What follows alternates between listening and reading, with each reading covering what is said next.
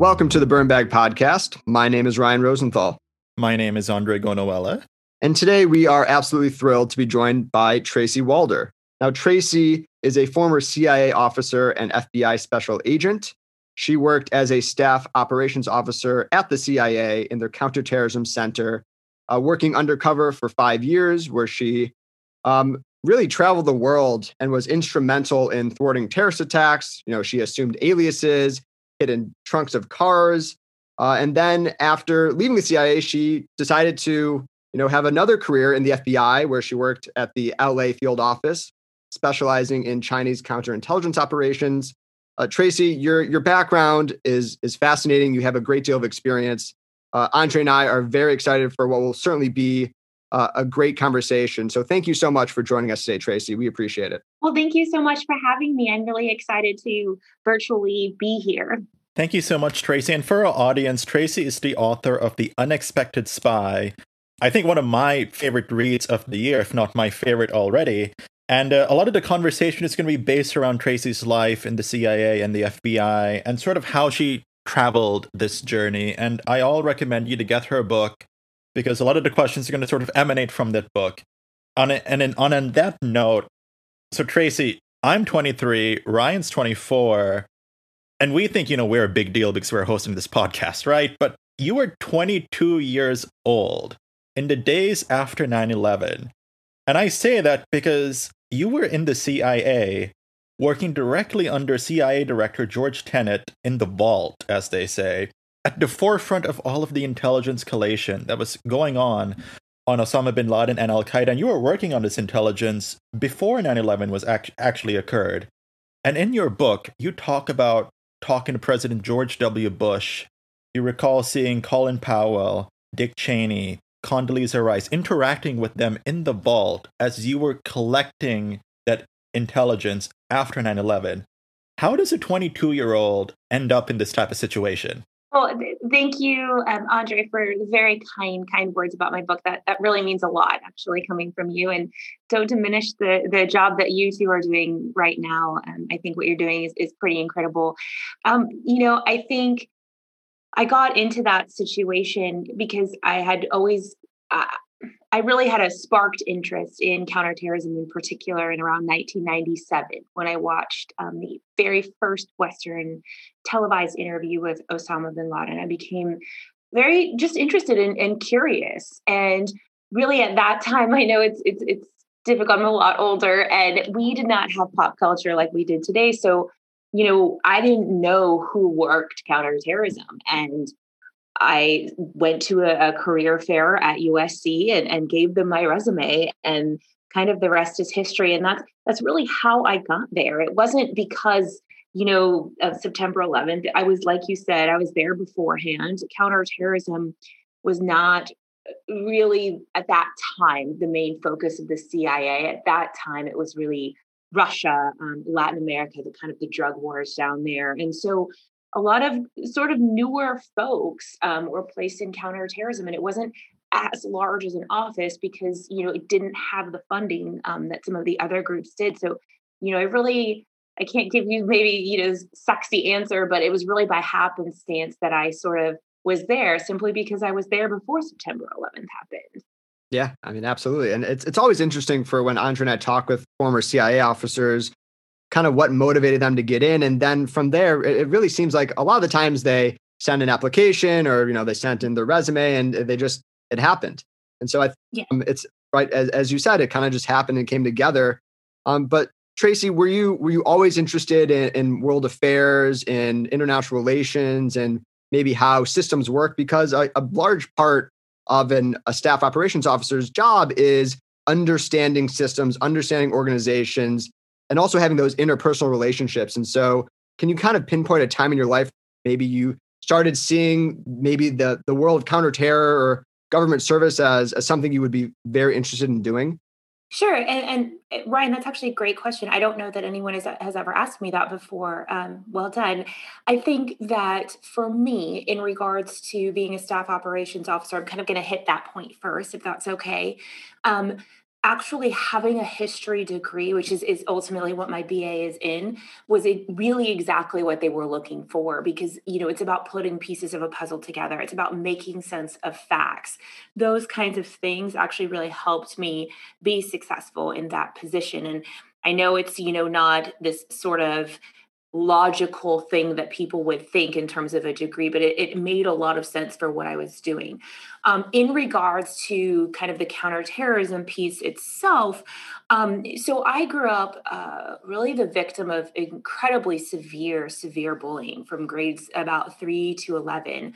And as a result of that, I spent a lot of time alone with my really amazing and supportive parents. And my parents were very interested in the world. And one of the things that they did, which I don't believe I appreciated fully at the time, was we didn't have a ton of money, but the money we did have, instead of getting presents for birthdays and things like that, they would save it. And they would take us sort of on these shoestring budget kind of trips to Europe, to Latin America, kind of all over the world. It was really important to them that we be exposed to the world. So from a very early age, I mean, you're talking probably third grade or fourth grade, I had, I guess, what we call the proverbial travel bug. I enjoyed learning about other cultures and other places. But again, I don't think I understood counterterrorism quite yet. I grew up at a very different time. So when I was a junior in high school, we had things like Waco, Ruby Ridge, Oklahoma City. I don't know if any of your listeners know about those events.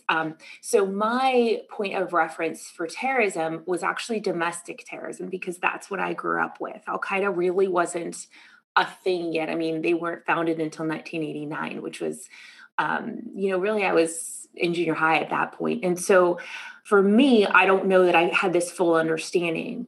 However, when I listened to Osama bin Laden's interview, I'd always been interested in the Middle East. I am Jewish, and I think when I was growing up, there was a lot of tension in the Middle East, particularly around Israel, Palestine, and some other places. And I was just always interested. I think for me, I've always been the person, instead of getting, angry or mad about a situation, I want to get curious about it. And so, I learned about it. I started acquiring more and more information. And when Osama bin Laden declared war on America, people don't realize he also declared war on the Jews.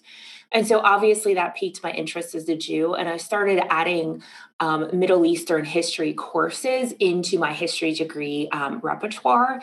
And that's really where my specific interest in counterterrorism came from.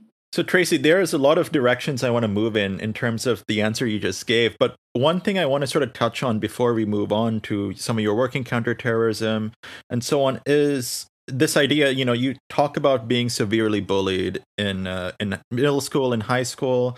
And what I really like about your book, The Unexpected Spy, is this theme about sort of your own self-esteem. And what I really appreciate about it is, we see so many memoirs by career officials, and it sort of they talk about their life, but they talk about like the issues they face, the meetings they're in, and so on. But you really talk about self-esteem, your identity. I mean, one thing that Ryan and I sort of have realized doing this podcast is when we're talking to so many people from the IC, we sort of joke sometimes, but also on a serious note, that we run into this idea that a lot of our guests are part of this great big white wall of men to an extent. A great big white wall of men. And like and that's not to, disregard any of their accomplishments. They're great, fine public servants and so on. But the diversity thing, we don't often see it, or we don't often talk about it in terms of the intelligence community. And I just want to know, like, what it was like for you. And you talk about this at length in the book. How did your identity sort of play in to your experiences working day by day in the CIA? So I think for me, and I have a fun little anecdote actually to what you just asked me, Andre. Yesterday, I'm not sure if you two are aware, there was a shooting in Miami, and 2 FBI agents were killed. Serving a warrant. Well, the woman I knew, she was one of my running buddies when I was at Quantico. And, I called my mom. I was, feeling sad, I guess, about it, sort of reminiscing. And, I told her, oh gosh, Mom, I'm so sad. Someone I knew was killed in that raid. And she goes, well, who is he? And I said, you mean, who is she? And she said to me, oh gosh, I just figured all FBI agents were men. I said to my mom, Mom, I'm your daughter and I was an FBI agent. And she's like, I guess therein lies the problem. And, it was such an interesting conversation to have with her. So in terms of my identity, um, it's easy to say this because I'm on the other side of it. But in terms of the bullying, I actually think being bullied is something that helped me be very successful, in that it gave me a whole lot of empathy. And it made me incredibly self-aware of who I was. And I think it made me very much a team player, in regards to work at the agency. In terms of gender, there were a lot of women actually in the counterterrorism center. And, some of the things I get even now, oh, so you were an analyst. And that's frustrating because analysts are amazing. I was actually unqualified to be an analyst, but that's just the role we assume that women should have. When I was at the agency, I never experienced gender discrimination. Everyone there was very accepting of who I was, which is a pretty feminine person, because I showed my worth in my work. I was always really good at my job, I guess. And I never encountered, it was very much a meritocracy. If this is the account that you're working, this is what you're doing.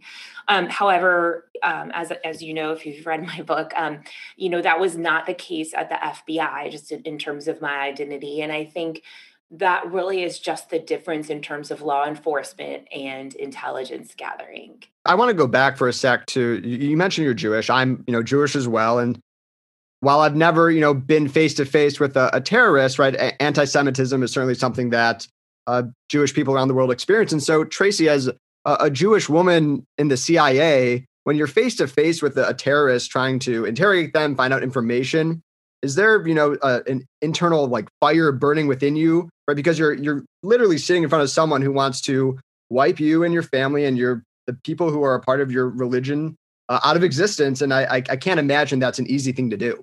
So that's a good question. And I have a little anecdote in my book about that. I think for me as a Jew, I think it's just in my personality, in that when a group of people hates another group of people so much, for me, I don't get viscerally angry. I want to understand. It's really important for me to understand historically where that hatred is coming from. And I think that's where my history degree sort of comes into play. It was difficult. I was speaking with the terrorist, and I asked him a very basic question. Why do you hate Americans so much? And he's like, oh gosh, no, it's not Americans that we hate. It's the Jews that we hate. And I had to think about that for a second, because had I been angry and spiteful and vengeful, I probably would have, let him know, hey, buddy, you're the one sitting there in handcuffs and I'm the Jew, talking to you. But then I had to think about the fact that I did not have time to persuade him that as a Jew, I was a good human. Really, the security of my country kind of held in the balance. And so I did not tell him that I was Jewish, because it would have taken a long time to sort of talk him off that ledge. And he probably would have clammed up and not given me information that I needed. To this day, I sometimes think about how it would have gone if I had told him. But I don't have regret about it. I just kind of wish that he and I would have been able to have a discussion about it. Definitely. And another thing that sort of intrigues me about your career at the CIA, and you talk about this in the book, definitely, is the effect that your career had on your personal life. I think you have an anecdote in here where you sort of go and you talk about how you sort of fly, I think, from one of your sites to, I think, one of your old classmates' weddings. And you clearly don't want to be at the wedding. And you're sort of, I guess, putting on this facade because you can't really, when people ask you, what do you do for work? How's your work going? You can't really talk about that, I guess. And you also talk about, in your personal life, in terms of dating and stuff, you could not really form certain relationships just because there was always that inherent distance that existed, right? In terms of what you can say, what you can't say, and so on. So could you sort of just dig a bit deeper and tell us about what was it like? Did it have a negative impact on your personal life? Did it have a positive impact? What did it sort of look like? So I think, and that's Great that you asked me that question.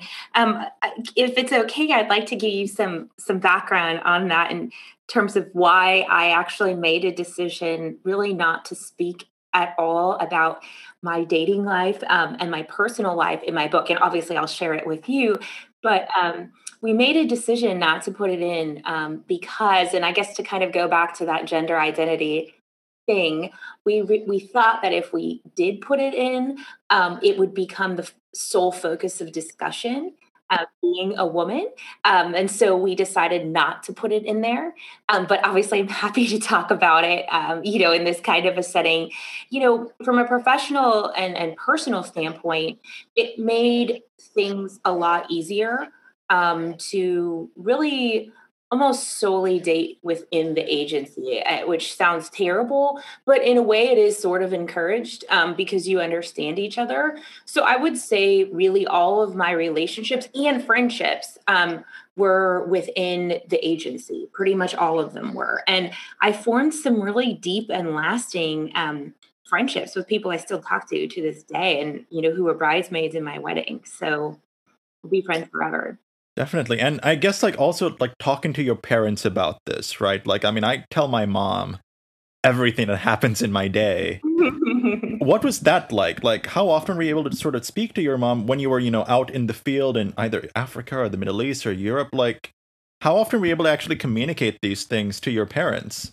So that was a tough thing. It's tough. And I know we talked about age right at the beginning. So, when I was 23, I remember I was being sent out to a war zone for the first time. And one of the things that the CIA recommends that you do is appoint someone as power of attorney. And so I remember I couldn't appoint my parents because they didn't know my alias. So it was one of my best friends who I appointed to be power of attorney. And so that's kind of a weird thing to have to do at 23. And, I couldn't tell my parents where I was or what I was doing, but they could email and things like that with me. I'd have to schedule times to speak with them by the phone, but we would just talk about funny things. My mom found a mouse in the garage, really just sort of off topic, sort of nothing to do with intelligence, nothing to do with counterterrorism. So it was that I could talk to them about everything, just not work. Yeah, absolutely understandably so. One of the hardest parts about being a CIA officer or being in any type of undercover capacity is that strain that it puts on, or maybe I guess the difficulty in the lack of transparency and openness you have with some people who are very close to you. But Tracy, I want to kind of backtrack and talk about when you first got to the CIA, your training, kind of how that experience was like, because we see this, dramatized Hollywood version of The Farm and, what it's like to be a CIA officer. We have, these movies like Jason Bourne. And so is it, I can't imagine that's probably what it's like in its entirety. I'm sure some aspects are true, but for you, if you could, share it, what was your experience like in your training at the farm and kind of like the first few months at the CIA? So contrary to, I guess, what we see on TV, you actually don't go to the farm right away. At the CIA, you go to the farm after spending some time at headquarters, which I really think is an important thing to do. They want you to have that time. For me, September 11th, unfortunately, got in the way of my farm training. And so my farm training took place a little bit differently. It would be, 3 weeks here, 3 weeks there, sort of a situation, not, the full 4.5 months, because they couldn't afford for us to be gone for that long. So it would take place in between me going overseas and coming back, which was fine too. I still got the training. I would say that the difference between the farm and Quantico is that, the farm, there's really no PT tests and things like that. We see Jason Bourne and, it's very physical, right? And yeah, I have my chapter in my book about crash and bang, which is, crashing cars. But, a lot of the farm is about, evading foot surveillance, logic, those kinds of things. So I would say that the farm is very cerebral in training because, a CIA officer is not a law enforcement officer. You don't carry a gun. You're not that kind of a person, contrary to what we see in the movies. So I think sometimes our training gets muddled in that people assume it's maybe a little bit more like Quantico, which is obviously very physical, hundreds of hours spent in the shooting range there, in our mock city there called Hogan's Alley, doing situational awareness. And so it is very different. I would argue it's a little bit more cerebral. Definitely. And I want to ask you more about some of your work in counterterrorism, at least what you can sort of tell us about it. And you talk about it in the book, very in-depthly and so on. But I guess, what were the biggest challenges and the hardest parts of your work, I guess, in foreign lands, in Europe, in Africa, in the Middle East? What were the hardest parts for you at this particular age? Just because, I'm 23 and I can't imagine doing any of this stuff right now. So I'd love to hear about that. I didn't really, you're not going to like my answer to this question. I didn't really have too many issues. If I had a lot of issues, my biggest issues were dealing with, so right at that time, we were dealing with Iraq, going into, obviously we dealt with Afghanistan, but then Iraq came a little bit later when I was there. And we had some people in the world who were not pleased with us going into Iraq. Well, actually, most of the world was not pleased. And so certain Western European services became very difficult to deal with and very sort of ornery and withholding information, just becoming very, very frustrating. But that wasn't an age thing. That was just, hey, America, we're frustrated with you right now, sort of a thing. One intelligence service, was calling me Barbie, but, it was less about me and my age and more about the fact that they were mad at our specific CIA station that was there because they weren't taking counterterrorism seriously enough. So it was just more that they were choosing to be difficult with us because of sort of the geopolitics of the area.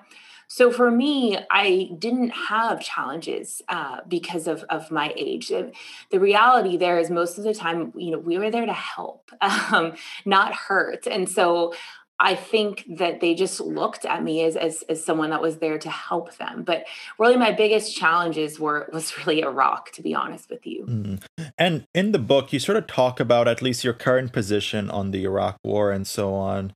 And I know, like, for a lot of people who are interested in public service, a lot of young people, I guess some of them might be deterred by the fact that they may not necessarily support 100% of, what a certain government does, what an administration does. So they are deterred from joining the federal government.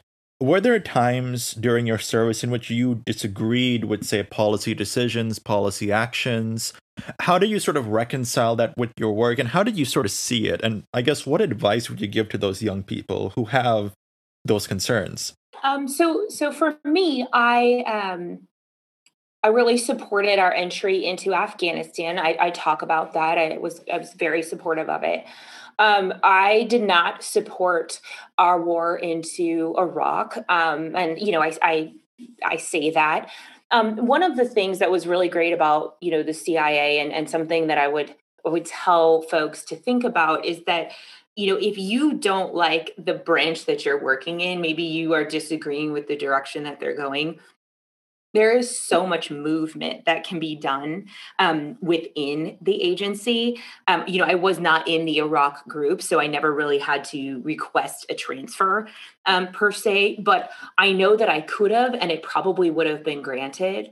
I know a lot of times, a lot of people sort of quit, because I'm just so mad. Well, how are you supposed to enact change if you leave? And so for me, that's something that I would really recommend, which is, especially at, places like the State Department, CIA, that have, they're huge entities, and there's other places that you can be of use and be of help there. And you're not going to agree with everything the federal government is doing, all the time. And that's okay. And that's normal. And debate is good. And debate is healthy.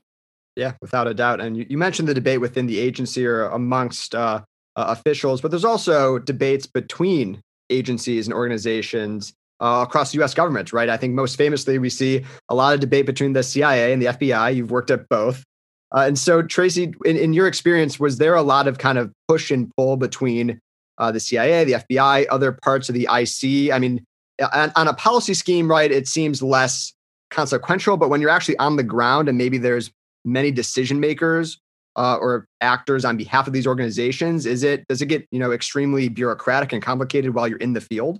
In the field, I would say no. In a war zone, right? If there were people there from the FBI or whomever, no, I never had any issues. And quite frankly, in my office at CIA, so we had at the time, I'm trying to remember the number. I believe we had 2 FBI agents on loan to us at the time. And I had 0 issues working with them. They were wonderful to work with. They were great men, really smart. And I had a really great working relationship with them. Where it would become a problem, and it's so interesting, was at what we call the tear line level. Do you all know what that is? I'm not familiar, actually. Okay. So that's one of the ways that we communicate is through something called cables. We send them out overseas, we send them out to other agencies. And so, at the FBI, not everyone is cleared to have human intelligence. And so if we would have to send something to the FBI, you create in a cable what's called a tear line, this is a lower classification document that I'm giving you. And people at the FBI would be so offended that they would just never write back and never give me information because their egos were just like so bruised that they were getting information below a tear line. And I never understood that. This is going to sound terrible, but I just don't care that much. For me, it's about the mission. Okay, fine. I'm not cleared to have that. Great. What am I cleared to have? This is the information I'm clear to have. Okay, so let's move forward with this. That's how I've approached everything. But I've never been someone who gets worked up about stuff like that. But after going into the FBI from the CIA, I mean, I was treated horrendously. And I would argue 50% of how I was treated was because I came from the CIA.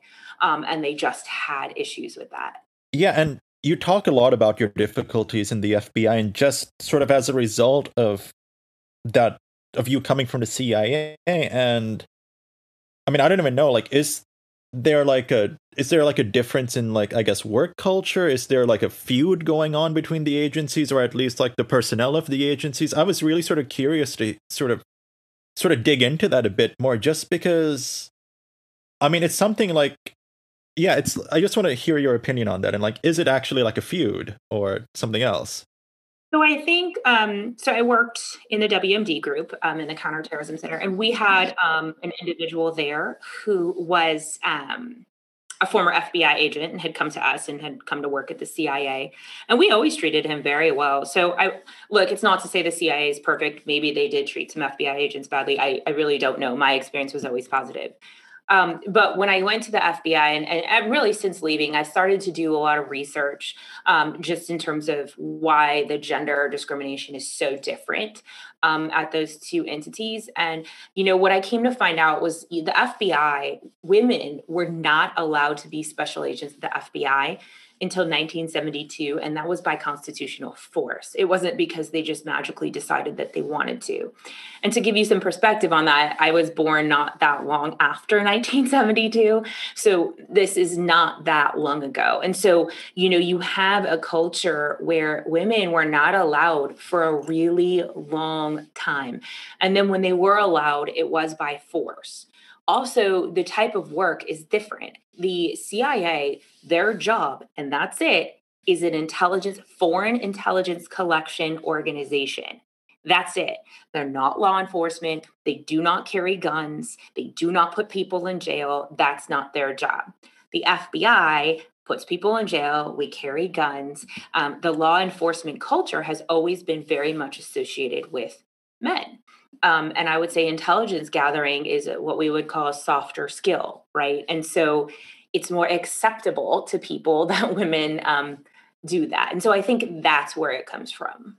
Just kind of hearing you talk about it, it's very interesting. And I want to ask Tracy, what kind of drove you to leave the agency and then pursue the FBI, right? Were you aware before going into this that there was this culture, or was this something that completely came out of left field and that you had to deal with in real time? So this sounds really naive, but this was not something that I thought would be a problem. You have to understand, I served in, I can't say where, but I served in all these very rough war zones in rough conditions where I was the only female many, many times. I was dealing with Navy SEALs. And so I had no reason to think that I would be treated differently. Even though it was the CIA, I just had no reason to think that I would be treated differently in any way, shape, or form, which is probably naive of me.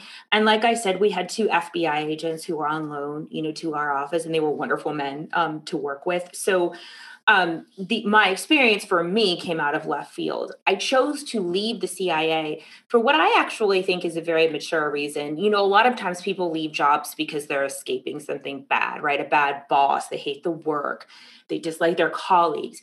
But I loved my work. I loved my boss. In fact, I still talk to him. I loved my colleagues.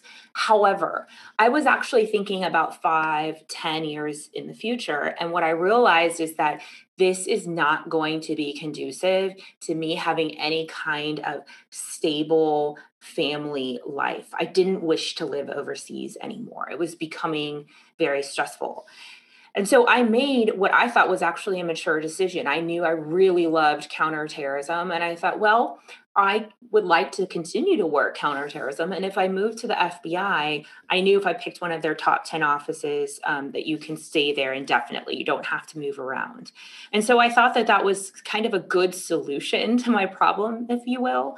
It was kind of checking all the boxes of what I needed. And so my treatment came very much out of left field. I had no idea that would be the case because it just was never my experience. So it's been a couple of years since you left the FBI, certainly. Do you think that culture you experienced at the FBI is indicative of a broader problem in, I guess, law enforcement and the intelligence community overall? And if so, do you think the FBI and like other organizations, are they actually taking the steps right now to remedy these issues? They are absolutely not. And I can give you some very specific instances. So to be, I guess, fully transparent, I was not going to put the fact that I worked at the FBI in my book. I know this sounds maybe dramatic, and I don't mean it to, but the way that I was treated was very bad, and I don't even have half of it in there. And it's difficult for me to talk about. The treatment is difficult. And so I didn't really want to talk about it. I felt kind of like a failure. And I thought, I'm not going to put it in the book. Let's just talk about the CIA and that's it. Well, in 2018, when I was still working on the book, I received an email from a woman I did not know, along with a link to a New York Times article. And I clicked on it, and it was 17 women filing a gender discrimination lawsuit against the FBI. And I became just enraged because I thought, surely things have changed. Clearly they have not. And so that's moving through the courts. And then I believe about 2 or 3 months ago, some other women came forward talking about actual physical assault at the FBI. And so there is a huge, huge problem, clearly. And the problem is still there. I remember feeling a tremendous sense of guilt that I should have done more when I left, to try to combat this problem. But I'm not, to be fully honest with you, I don't know what they're doing to combat this problem. I really think it needs to get up to the congressional hearing level, just like we've sort of done recently, I'm sure with the military. And they did sort of a full study on the military. And I think that really needs to be done with the FBI, in my opinion. Yeah, without a doubt. And hopefully, as we've seen the current administration begin to at least discuss steps being taken across the U.S. government, hopefully they will do the same at DOJ and, of course, FBI, which is under them. And so, Tracy, I want to, for just a moment, kind of talk about your work at the FBI. Despite the poor treatment that you had there, you did very important work. And I think it's something that our listeners will find very interesting and fascinating. And so you worked in counterintelligence, which different than counterterrorism. And so, and you also worked on Chinese counterintelligence, which has been a huge issue recently. There's been a handful of prosecutions over the past about 10 years. And so could you kind of tell us about what your work was like, how it was different from counterterrorism, and maybe, how how you viewed it in comparison to your work at CIA. So yes, that's a great question. So I worked Chinese counterintelligence when I was there. That was the squad that I was put on. So I was in what's called a resident agency, which is a small office outside of what we call a mothership office. So Los Angeles is clearly a huge field office, but then there's other ones that kind of service smaller areas around. So I was in the Orange County office, which was kind of nice because it was small. I got to, even though I was on the counterintelligence squad, I got to do, gang arrests. I got to do child pornography cases. I got to do all of those things because it's a small squad and it's a small office, and everyone is kind of needed everywhere, which is kind of, I guess, fun because you get to sort of dip your toe in everything. When I was initially put onto the counterintelligence squad, I'll be honest, I was very surprised. I thought I would go to the counterterrorism squad. I wasn't mad. I was just surprised. And I figured out why. And it was because they needed my security clearance from the CIA, the human clearance. Not everybody at the FBI has a human clearance. And so it was just easier to transfer mine over, which is perfectly fine. It was very small. There were just, I'm trying to think, maybe 5 or 6 of us doing that. And the case, it's been covered on CNN and in the New Yorker. And it was the case of Tai and Shi Mak. And it's funny because now there's a lot of discussion about, Chinese espionage cases. But back then, it really wasn't sort of the cool thing to do, sort of like counterterrorism when I first started. It wasn't a squad that I think a lot of people wanted to be on necessarily. But the case of Tai and Shi Mak, Tai Mak had been in the United States for about 28 years and had become a naturalized citizen and was working at a private defense contracting company. He was like an engineer and was taking our radar cloaking paint technology, which I know may seem minuscule to some of your listeners, but it's actually a big deal. It's paint that they would use for submarines and the bottoms of destroyers to make it invisible to radars. And that's actually a big deal. We need that. And he was taking it and just giving it back to China. Received no payment from China for what he was doing. And eventually he was obviously caught and arrested. And I thought it was a really fascinating case to work. You sort of got to do the gamut of everything.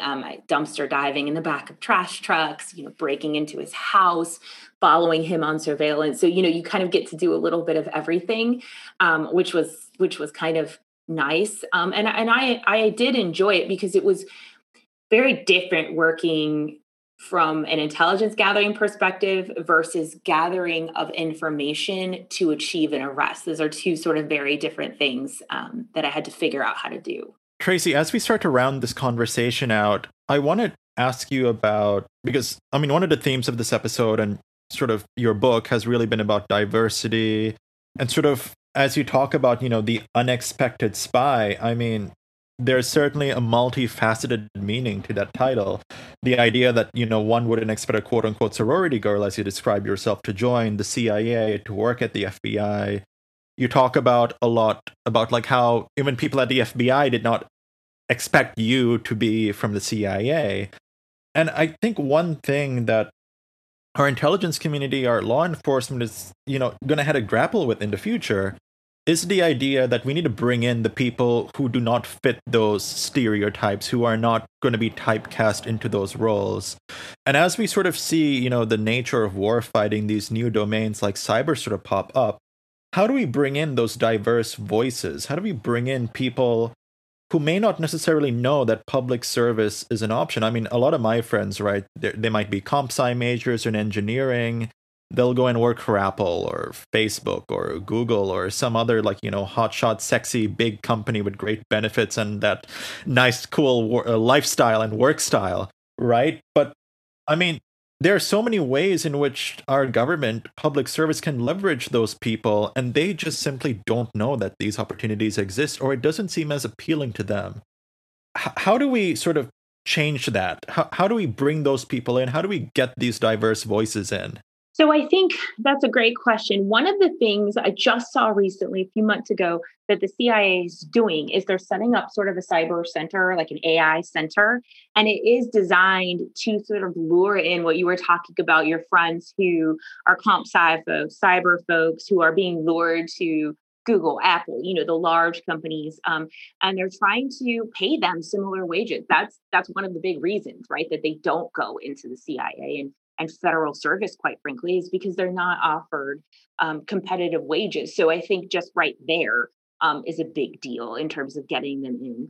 I think in terms of diversity, it's sort of this idea we talk about, Kamala Harris, right, who was just sworn in, and you have a vice president that, quote, looks like you. And sometimes and I know that sounds superficial, but I think putting people, deserving people, in positions where we can visually see them in these jobs will go a long way in sort of mitigating these stereotypes of, big, strong men kicking in doors. Because I think that's a lot of reasons too why people may not be attracted to this job, is they'll say, well, that's not who I am stereotypically, so therefore I shouldn't even apply because that's not who I am. I don't bring those skill sets to the table because that's what I see everywhere. And so I think that goes a long way in terms of, in my opinion, increasing diversity, because increasing diversity, in my opinion, leads to an increase in diversity of thought, which is what we need in a lot of these organizations. I don't think you want sort of this singular thought. That's not good for anyone. Certainly. And I mean, you are, and pardon my language, an absolute badass, right? Like you are, you've done all this incredible work, and you are still continuing to do this great work because you've been very involved in teaching, which was, I think, your original sort of job goal. And, teaching young women and being that role model to young women. And, like, as you say, Kamala Harris sort of being in that position, but, people seeing you with this great career, doing this great work, and like basically serving and protecting our country. How do you think specifically we can bring more women into the work field? And I guess, could you elaborate on that? So I think there's a couple different ways that we can bring women into the workforce. Excuse me. I think one of the things is that we have to show them that there are many different ways to serve within the foreign policy and national security community. I think we develop this singular focus of, it has to be the CIA, right? Or it has to be these organizations that we traditionally associate with that. But there are so many different entities and so many different organizations that women can apply their skills in. Even if you're a business major, there's something that you can do. If you're an English major, there's something that you can do. And it was really, really rewarding. About a year ago, I was at the Spy Museum for an event, and about 30 of my former students, who were all living in DC and all working in the national security fields, came to visit me. And they, one was now a human rights lawyer, just lots of different arrays. And I think exposing them to that and showing them how to do that is critical. And I sit on the board of a group called Girl Security. And what we do is we bring national security curriculum to girls in schools, and we pair them with mentors who are currently out in these jobs in the field to just simply expose them to it. And I think, that's a huge thing, to expose them and pair them up with a mentor who's going to help them along the way. And it's a great organization. Yeah, I just want to reiterate, as you and Andre have said, just how crucial it is for exposure and having mentors. And so the work you're doing really is so very important. And Tracy, just one final question before we let you go. Of course, given the name of our podcast, The Burn Bag, we always ask our guests how many burn bags they've used. And I want to also, if your book, your life story will be turned into a movie or a TV series, because it absolutely should, in our opinion. So to answer your first question, good Lord, I have no idea how many burn bags I've gone through. I'm sure hundreds, right? I don't know.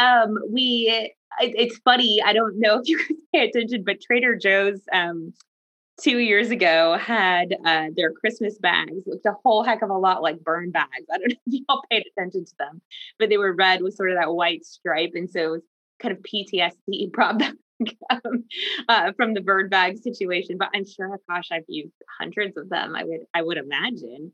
In terms of my book, yes, I can't divulge too much right now, but yes, we are working on turning it into perhaps a movie.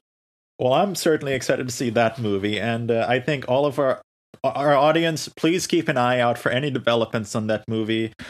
To our audience, please check out Tracy's book, The Unexpected Spy. Again, one of my favorite reads of the past year. Please check it out. It's an inspirational story and really sort of gives you an in-depth look at what life is actually like working in these hotspots, working for CIA, working for the FBI, which is something you don't often get in a lot of these memoirs these days. So please check out that book. Tracy, thank you so much for this great conversation. Thank you so much for your inspirational service to our country. And thank you so much for taking the time to join us today. Thank you so much for having me. I really appreciate it. To hear other fascinating conversations, subscribe to the podcast and follow us on social media at BurnBagPod. Thank you for listening. This is the Burn Bag Podcast.